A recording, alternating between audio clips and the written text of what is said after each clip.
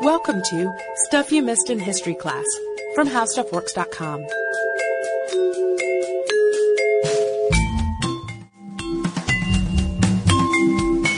Hello and welcome to the podcast. I'm Deblina Chakraborty. And I'm Sarah Dowdy. And we're continuing here with our look at H.H. Holmes, the man who's often referred to as America's first serial killer and one of our most requested topics. Now, Holmes became famous for the crimes he committed in Chicago at the end of the 19th century, around the time of the 1893 Chicago World's Fair. But where we are in the story, we don't know him as a notorious serial killer yet. From what we learned in part one of this podcast, he's just a really shady guy. Really shady. Yeah, a con artist, a criminal for sure. We know he's committed insurance fraud with the help of stolen cadavers, and he's been associated with at least one strange disappearance, that of Mrs. Holton, the woman he bought his first Chicago drugstore from. And we should also mention that he's also a deadbeat husband/dad. He left his first wife and child and is basically estranged from his second wife, Myrta, and their daughter together. Where we left off, though, he has, however, constructed this very unusual building with gas jets and trapdoors and hidden passageways, among other things, and he's done so in a secretive manner so that nobody knows the full extent of how creepy this building really is. On the surface, of course, it's just a structure to house his businesses, and it's a business itself as well. It's a hotel for the World's Fair crowd.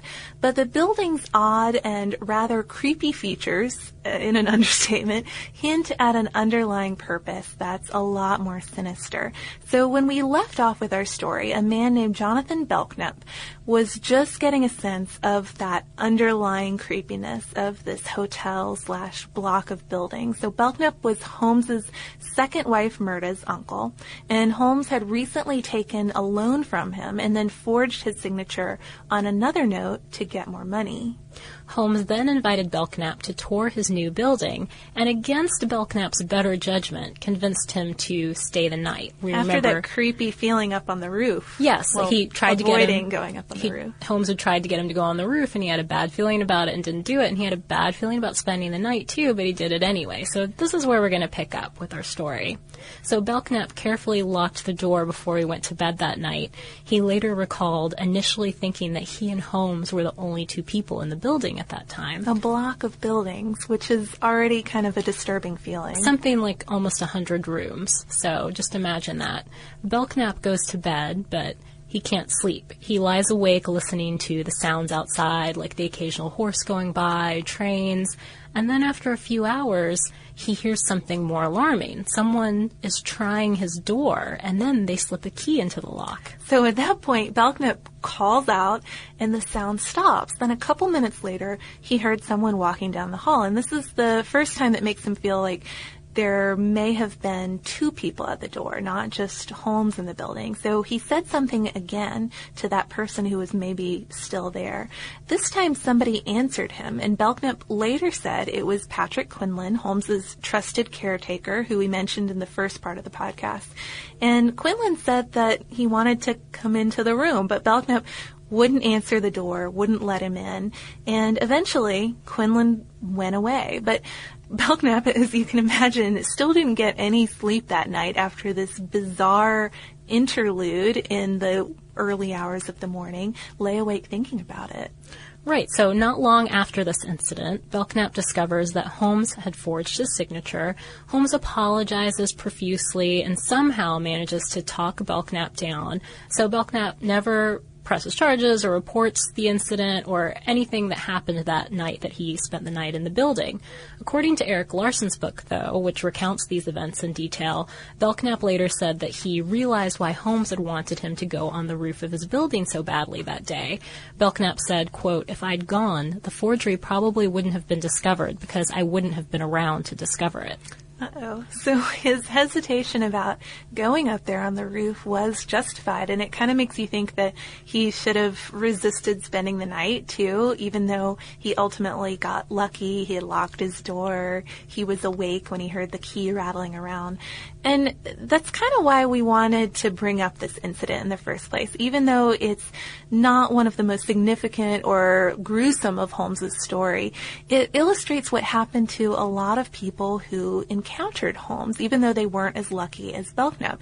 Several people may have had a funny feeling about him, a funny feeling about Holmes or his strange, creepy building, but they sort of went along with whatever was going on because they didn't want to be rude. And that was exactly what happened with Belknap. He didn't want to offend his niece or her husband. And Sarah, you and I have talked about this a lot since we started researching this topic. I mean, Trust think your about instincts. Trust your instincts. I mean, a lot of us don't. We're so worried about being polite all the time that we ignore some of those creepy feelings that we have now and again. Which occasionally turn out to be justified. Another thing, though, a lot of people who did experience something strange or had doubts about Holmes and his building didn't report their concerns to the authorities. So maybe that's another lesson out of this. Go ahead and let somebody know if there's a strange situation going on. He even at one point had a large rectangular kiln built in the basement. Nobody thought anything of reporting that. Yeah, and when the person who had built the kiln for Holmes came by, he was just sort of like, oh, yeah, this is a kiln and I can make it work better for you. Yeah, but didn't realize until later what it would be used for. You opening a pottery studio or something, Holmes? Exactly. Well, I think it was because Holmes had supposedly opened a glass business because so much glass was needed at the time with all the construction going on for the World's Fair. And so he sort of indicated that he would need this kiln to create the glass that he was making, but it was entirely the wrong shape. I mean, it was this long rectangular kiln. More body size than glass size. More suited to something else, to burning up something else rather than glass. But that's a big part of why Holmes was able to do what he did for so long and not get caught. But we should address that question a little bit before we go further. I think, what exactly was he doing? We need to talk about how exactly he put this strange building and all these strange things inside it, the kiln and the vault. We've put enough hints out there already. Yep. So one of Holmes's primary agendas seemed to involve his employees. And as we mentioned, he had several businesses in the building, including a drugstore and a barber shop and a restaurant. And of course, all those businesses, he needed help to keep them all running. Even early on, though, people noticed that Holmes's employees didn't really stick around very long. He had a high turnover. And he also had this habit of hiring young, attractive girls, often naive girls from small towns. He'd encourage them to bring all their money with them and rent accommodations conveniently in his building right where they're working. And he'd also have them take out life insurance policies, naming him as the beneficiary. I mean, I think that's the strangest thing. That's not usually how employer-employee relationships work. But these girls would work for Holmes for a little while, and then suddenly they would just disappear, vanish off the earth, often leaving their belongings in the rooms upstairs. Unfortunately, the individual stories of all of these employees aren't necessarily known. A lot of them really didn't know anybody when they came to Chicago. They were sort of anonymous, and then they were never found later. But there are a couple of stories that stand out from the rest that we want to go into. One involves a man named Ned Connor. Connor was a jeweler who moved to Chicago at the end of 1890, beginning of 1891, somewhere in there, and he started managing the jewelry counter in Holmes' drugstore. He, his wife Julia, and their 8-year-old daughter Pearl also rented an apartment above the store, and Julia also ended up getting a job as a clerk in the drugstore. So at first, Ned really admired his young, handsome, wealthy employer, looked up to him, in fact, and a lot of people in the neighborhood did. So he wasn't alone in that respect. But soon he started to feel a little bit uncomfortable with how attentive Holmes was toward his wife. Julia was very pretty and very tall. She was 6 feet tall, in fact, and she liked this attention from Holmes. Soon Ned began to notice that customers kind of looked at him with pity, and some people, his friends, even told him that something was going on with Holmes and his wife. And then one day, Holmes made him an offer. He offered to sell Ned the pharmacy and set up a super easy payment plan for him, offered to handle all the legal stuff involved with transferring ownership. And Ned didn't think twice, it seems, about why Holmes would want to sell him the business, especially if he was potentially carrying on with his wife during this. He just and the business was doing fine. I mean, he didn't have any suspicions there. He just thought that owning the business might help elevate him in his wife's eyes. But it didn't work at all, because meanwhile, Holmes was also encouraging Ned to buy life insurance, telling him that once he and Julia were on good terms again, he'd want to protect his family. Ned refused that aspect of the deal, but not long after he took ownership of the pharmacy from Holmes, creditors started showing up, and apparently the previous owner, H.H. Holmes, of course, had bought everything in the store, the furniture, even the stock, on credit and hadn't repaid a dime. So the new owner, Ned, was stuck with all of this debt, and the only thing he could do is commit to repaying them as soon as possible. So instead of a new drugstore to impress Julia with, he has this dead weight around his ankle. So think about if this happened to you. I mean, you would imagine Ned to go up to Holmes and be really angry and get in a fight. You tricked me. Yeah, so he approaches Holmes, but Holmes just acts really sympathetic and gives Ned some sort of, hey, all businesses have debts, and I'm sure you knew this when you went into business. Trying to say nothing was out of line with the deal they had made. Right, trying to imply that nothing was unusual. But of course, he didn't offer to help him at all either. So things continued to get worse between Julia and Ned started to kind of finally believed these rumors about Holmes and Julia.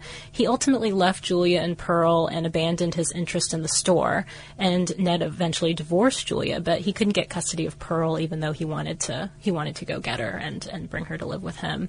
Of course, this left Holmes with Julia and Pearl, and Julia didn't seem quite as attractive to him anymore for some reason. And then to make matters worse, in late 1891, Julia told Holmes that she was pregnant, and so obviously she expected him to marry her.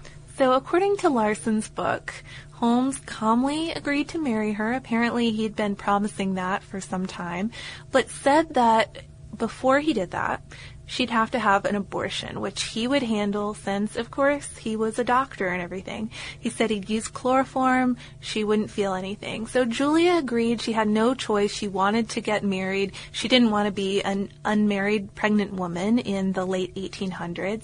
So a friend, another tenant in the building, last saw Julia that Christmas Eve and even made plans with her to see Julia and Pearl the next day. But neither of them were ever seen again after that. Holmes told people that they'd gone to visit family in Iowa, and then just after Christmas, Holmes employed the services of a man named Charles M. Chappell, who had a very special skill and one that implicates Holmes quite a bit in this case. Yes, Holmes paid Chappell $36 to strip the flesh from a dead woman's body and then reassemble the skeleton. Chappell recalled later that the face of the body was unidentifiable. The face had been disfigured, but the body was unusually tall for a woman, so that kind of suggests that it might have been Julia. Chappell, like Peitzel and Quinlan, actually ended up becoming one of Holmes' trusted accomplices, although it appears as if Chappell really didn't suspect murder. He may have not really known what was going on. After all, Holmes was a doctor, and this could have just been the body of one of his patients who died. Of course, that sounds a little naive to most of us, but I guess there maybe was no way to prove that he knew for sure that it was murder. Holmes, of course, had called Chappell in order to make some more money, too. He ended up selling that skeleton to Hahnemann Medical College in Chicago. And we've mentioned before how U.S. medical schools in the 1800s, well, actually, we've talked about Burke and Hare, too. So medical schools around the world were really desperate for bodies, even in skeleton form, to use in instruction. So some doctors and students were even robbing graves at this point to fulfill that need, satisfy that need. And Holmes knew this and obviously used it as an opportunity to make some good money off of these murders. Yeah, and unfortunately it's not the only time that Holmes used this strategy. Another woman who ended up working for Holmes in 1892 was a beautiful young blonde woman named Emmeline Sigrand. He sought her out and offered her a job because he'd heard of her beauty from Peitzel, who'd come across her while she was working at a facility where he was in rehab. Holmes offered Emmeline twice her previous salary to work for him, and she accepted. He started wooing her right away, using all of his usual charm that seemed to always work on the ladies, his attentiveness, that touch that we mentioned that was so taboo, but at the same time comforting. So she fell in love with him, and they would ride bikes together all over the neighborhood. Which I think, if I remember from that book, was a cool new pastime. It was a very trendy thing to be doing. Yep, and Holmes got really into buying bicycles, I guess. But eventually, she took an apartment in his building, too. She bought his whole facade. He even embellished his personal story and told her that he was the son of an English lord, but told her, don't tell anyone. This is secret. I don't want it to get out because I don't want anyone to know. Like, he just didn't want to brag or something. So this just made him seem all the more romantic. She was head over heels for him, but when a couple of her cousins came to visit, they weren't so taken by the whole situation. They didn't actually meet Holmes, but they found his building to be really creepy and gloomy, much like Belknap did. They didn't share their feelings about it, though, because they didn't want to hurt Emmeline's feelings. So later that year, Emmeline and Holmes became engaged, but by December 1892, she suddenly disappeared. Much like Julia's situation, a friend in the building started asking Holmes about Emmeline. Where is she? What happened to her? And he said that she'd left to go marry a man named Robert E. Phelps. He even produced a typed-up wedding announcement, typed up a very plain-looking wedding announcement that apparently some members of her family received as well. He had several that she had supposedly dropped off for tenants in the building that he handed out, and then some of her family members got one in the mail. Well, and no surprise here, but Emmeline had never mentioned Phelps to her friends in the building or to her family, so people didn't quite buy this wedding announcement thing. They kept on inquiring about her. Her hometown newspaper found out about the wedding and printed that now very eerie-sounding announcement, which said that the bride, quote, after completing her education, went to Chicago, where she met her fate. Not the most romantic-sounding announcement. No, and I mean by fate, they were obviously referring to marriage in kind of an oblique way, but now that we know that her fate was very different. A bit darker than that. It's a bit darker, yeah. So Emmeline's friend in the building recalled seeing a large trunk brought downstairs soon after Emmeline disappeared. She later said that she felt like Holmes had killed Emmeline, but she never went to the police and remained living in the building. So again, another case of that somebody has a suspicion, but they not only don't speak up about it, but they don't get out of there for themselves. Yeah, don't take actions to protect yourself. So Holmes also employed the services of Chapel again around that time and sold the skeleton to LaSalle Medical College a few weeks later. After Emmeline, Holmes moved on to a woman named Minnie Williams, who he'd courted previously long distance while she was finishing school in Boston and he was in Chicago. She wasn't attractive like most of the girls that Holmes got involved with, but she did have other virtues. Specifically, she was an heiress to a Texas real estate fortune. So Minnie happened to move to Chicago in February of 1893, pretty much following Holmes. She hadn't heard from him in a while, but she was still really in love with him.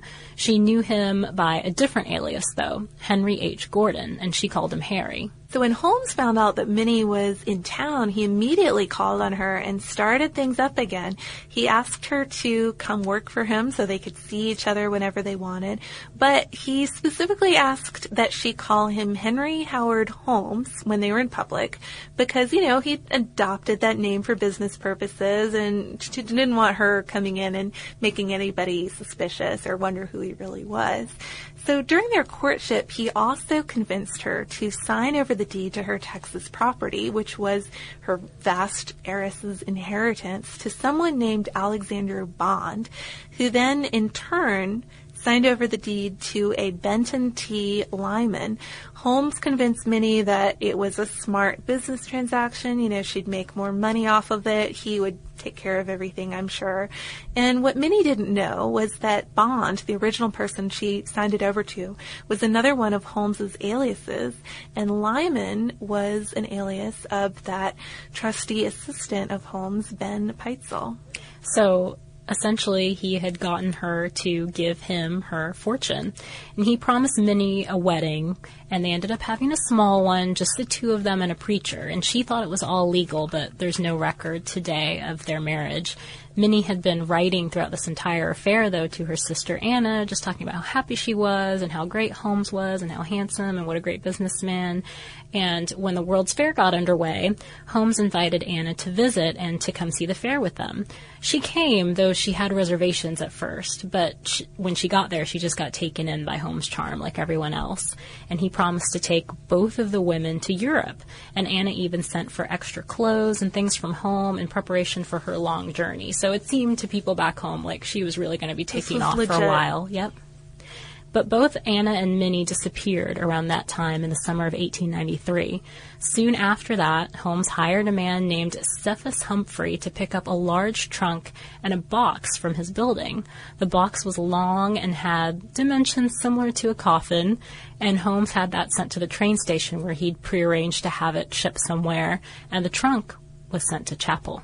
Uh-oh. So, of course, as we've mentioned, there were a lot of other people who were never seen again after staying in Holmes's building, and they weren't all his employees or all these would-be fiancés or wives. As planned, he had turned his building into a World's Fair hotel in 1893. Still, most of his guests were women, according to Larson's book. When men would come by to inquire about renting a room, the place would suddenly be mysteriously full, but when young women came by, there were always vacancies. But the strange thing about Holmes, and I think maybe we were discussing this earlier, it's something that disturbs us particularly about Holmes. He didn't usually kill people face to face, but he liked to be nearby so that he could hear what was going on as he killed them. Right. If he locked them in his airtight vault, for instance, he could just barely hear the sounds. I mean, remember, it was soundproof, but he could just barely hear someone crying or calling out for help. Often, though, he'd just turn on one of those gas valves and let someone die in their sleep in their room, or he'd sneak in and knock them out with chloroform. So, not surprisingly, his hotel often smelled of gas, or it smelled slightly medicinal. Something that would add to the overall creepy feeling people get when they visit this place. Yeah, especially if you're eating in the restaurant or something, but I guess maybe people chalked it up to him thought about that. Being a doctor. Or there being the drugstore nearby or something. True. I'm not sure, although most drugstores don't smell like gas or medicine. Of course, though, with all of these people disappearing, at least some folks were coming and inquiring what happened to their kinfolk. Most of them were family members, including Emmeline's family, who thought that it was really strange she had never written them after her sudden marriage to this man they'd never heard of. Yeah, I think she used to write them very frequently. She was a good daughter and very close to her family. And she just went off the map. So they were afraid that she'd gone to Europe on a honeymoon after her wedding and had suddenly died there, and that maybe her husband didn't know how to get in touch with them. So still not suspecting really foul play, just hoping that Holmes, as their last point of contact, would have some kind of information on their daughter. Yeah, although maybe they suspected more as time went by. The guardians of Minnie Williams were also suspicious, and they hired a lawyer to go look for her and protect her estate. So Holmes started to feel the pressure, started to feel the heat of all these inquiries, and from creditors, too. It turned out that pretty much nothing he'd bought for that monstrous building was paid for. He had a way to weasel out of everything. I mean, just some examples. That airtight vault that he built, when the company that installed it came to collect, he told them, sure, you can have this back. I mean, you know, if you say that you need it back if I can't pay for it, but you'll have to pay for the damages caused to the building when you remove it. And the companies that had sold him furniture would come to repossess their goods, and he'd say, okay, go get it. And then they wouldn't be able to find it in his labyrinth of creepy rooms. He'd have it hidden somewhere. And with all those secret staircases, good luck actually trying to find your stuff. Eventually, though, a lot of people, a lot of the creditors that Holmes owed money to got together and they hired a lawyer.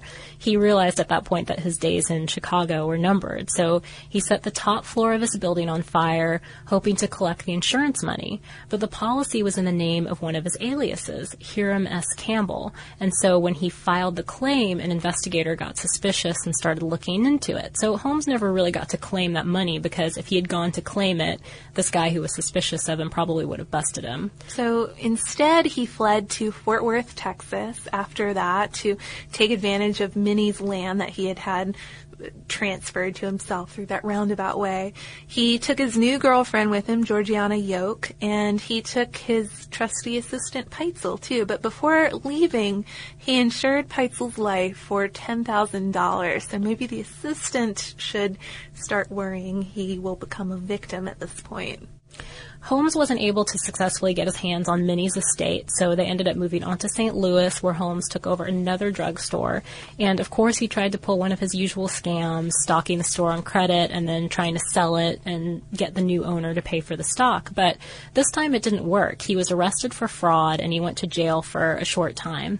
Before he left jail, though, he confided in another criminal there, a train robber named Marion Hedgepeth. Holmes asked Hedgepeth for the name of a good attorney, so in other words, a bad attorney, like someone he could trust with his shady dealings, and promised to pay Hedgepeth $500 for the information. A referral fee, almost. Exactly. And he told Hedgepeth about his plans to fake his friend Peitzel's death and collect the $10,000 in insurance money. So when Holmes got out, he and Peitzel proceeded with their plan, and Peitzel, under an alias, opened up his own business for buying and selling patents. And the two were planning on faking an accident and then using a disfigured cadaver to collect that life insurance money. Kind of a throwback from his college days. Yeah, pulling one of his old scams. So on September 4th, 1894, a customer came by Peitzel's business and found the door locked. And when he came back with the police later, they broke in and found a body that seemed to have gotten caught in an explosion inside. They determined that the body was B.F. Perry, which was Peitzel's alias, and that he had died of burns.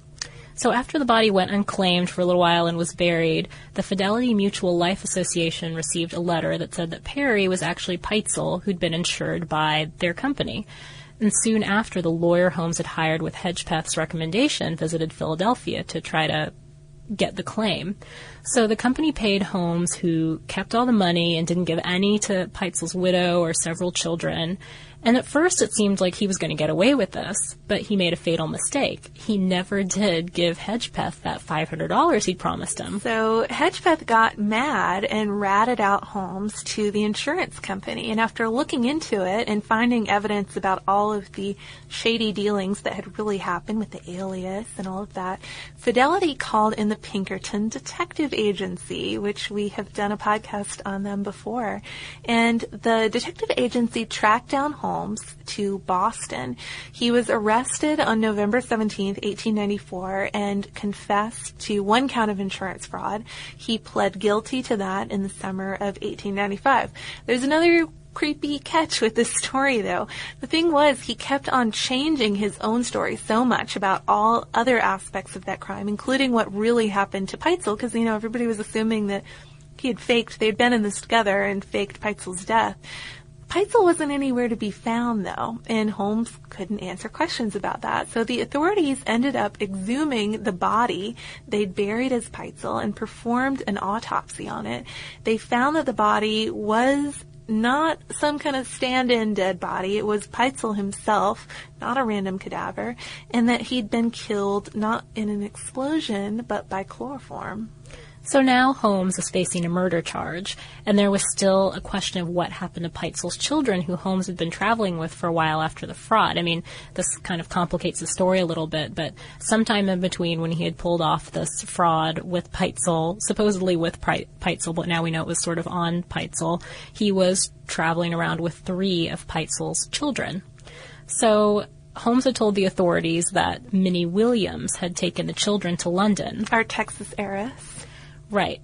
But a Philadelphia detective named Frank Geyer, he didn't buy this. He'd lost his own wife and children not long before, and so he was really motivated to find these kids. He launched this drawn-out investigation in which he traveled to all the cities that Holmes had been to recently, kind of tracking his mail path. And it took a couple of months, but he finally found these kids. Unfortunately, they weren't alive, though. He found the bodies of the 2 girls, Nellie and Alice, in Toronto, and he found the charred remains of Peitzel's son, Howard, in a kitchen stove in Indianapolis. The search for the kids is actually a really fascinating part of Holmes' story. I thought I wish we could spend more time on it now in this story, but it's Larson goes into it a lot in the book, so if you pick that up, you'll get to learn. He's better known for the murder it. castle in that phase of his career, but this hunt for the children was an interesting kind of conclusion to it all. It is. It just reveals more, I guess, about Holmes' character and how sinister he was when he was doing these awful crimes. And the fact that his serial killer profile just would change so dramatically, going from luring people in and dispatching them in a very hands-off kind of way to murdering these kids for no reason, no money, very strange. With Holmes suspected of quite a few murders by now, though, the Chicago police decided to search that abandoned castle in Englewood.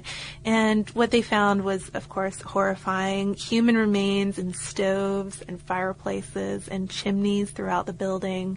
A lot of horrible stuff in the basement. Yeah, bloody dissecting tables, surgical instruments, that kiln that we mentioned, which still contained bone fragments. They also found quicklime pits beneath the floors, as well as a vat of corrosive acid and the bones of a small child, which might have been Pearl Connor. And the vault somehow had an impression of a woman's footprint on the inside of the door, which authorities believed to belong to Emmeline. So it's clear now why this is known as the murder castle, but the police weren't able to conduct a more thorough investigation because in August 1885, a mysterious fire destroyed the castle and the rest of the evidence inside, and that's partly why we'll never know exactly how many people Holmes killed. Some estimates put the numbers low, well, it's still a lot, but at 27, some put it at as high as 200 people.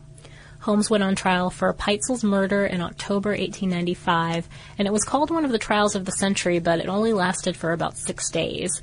The jury returned a verdict in a couple of hours, though according to Jones' History Magazine article, which we mentioned in the previous podcast, the jurors said it really only took them a minute to make their decision, but they just stayed out longer for appearance's sake. Holmes was hanged May 7th, 1896, but not before he changed his story a number of times. I mean, he said that he didn't kill a lot of people, and then he said he killed people that they later went and found out were still alive, and it was very confusing. He just kept changing what had happened, and he wrote his memoir while he was imprisoned to get sympathy, and he also sold the rights to his final confession to William Randolph Hearst for $7,500, and in that confession he said that he'd killed 27 people. Don't you wonder who ended up with that money eventually, too? I mean, he must have amassed quite a fortune with his all his scams and his ability to never pay his tab anywhere, but I don't know. Maybe some of you guys could let us know if you have an answer to that. Toward the end, though, Holmes wrote, quote, "I was born with the devil in me. I could not help the fact that I was a murderer, no more than the poet can help the inspiration to song, nor the ambition of an intellectual man to be great." Another kind of interesting point, he was so afraid of people taking his body after he died. I mean, he had done so much to other people's bodies.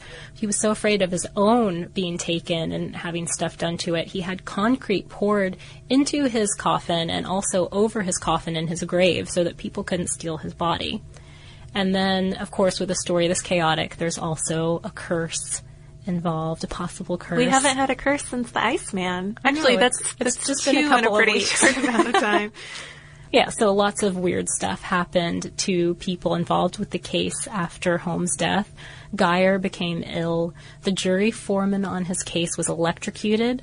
The priest who had given Holmes his last rites died suddenly, and an office of an insurance company that Holmes had cheated caught on fire. So the curse of H.H. Holmes, yeah, you guys decide what you think about that. It's certainly a scary story, though. These serial killer tales always creep me out a lot, but I know listeners do like them a lot. Listeners like them. It seems to be kind of split. I mean, we sort of did a little informal poll around the office here at How Stuff Works, and we found that some people are really into serial killer stories and really like researching them. And I think Sarah and I both fall on the opposite camp. We're not as much interested in serial killers. But, it's always fun to research. It's an interesting story. It just makes me really uncomfortable. It's a fascinating story, yes. I think that's probably a good time for us to transition away from serial killers and into listener mail. So we're not going to transition too far after all, because our postcard that we're featuring today does still have a skeleton on it, although it's kind of in a campy, funny way. It's from Marie. She sent it as a holiday card. And just to give you guys a description, it is a skeleton holding a crystal ball, and it says, Alexander, crystal seer, sees your life from the cradle to the grave. However, Marie has kindly painted over the grave scene in the crystal ball and put a Christmas tree with a shining rhinestone on top. So, holiday festive. Yeah, cleaning things up a little bit.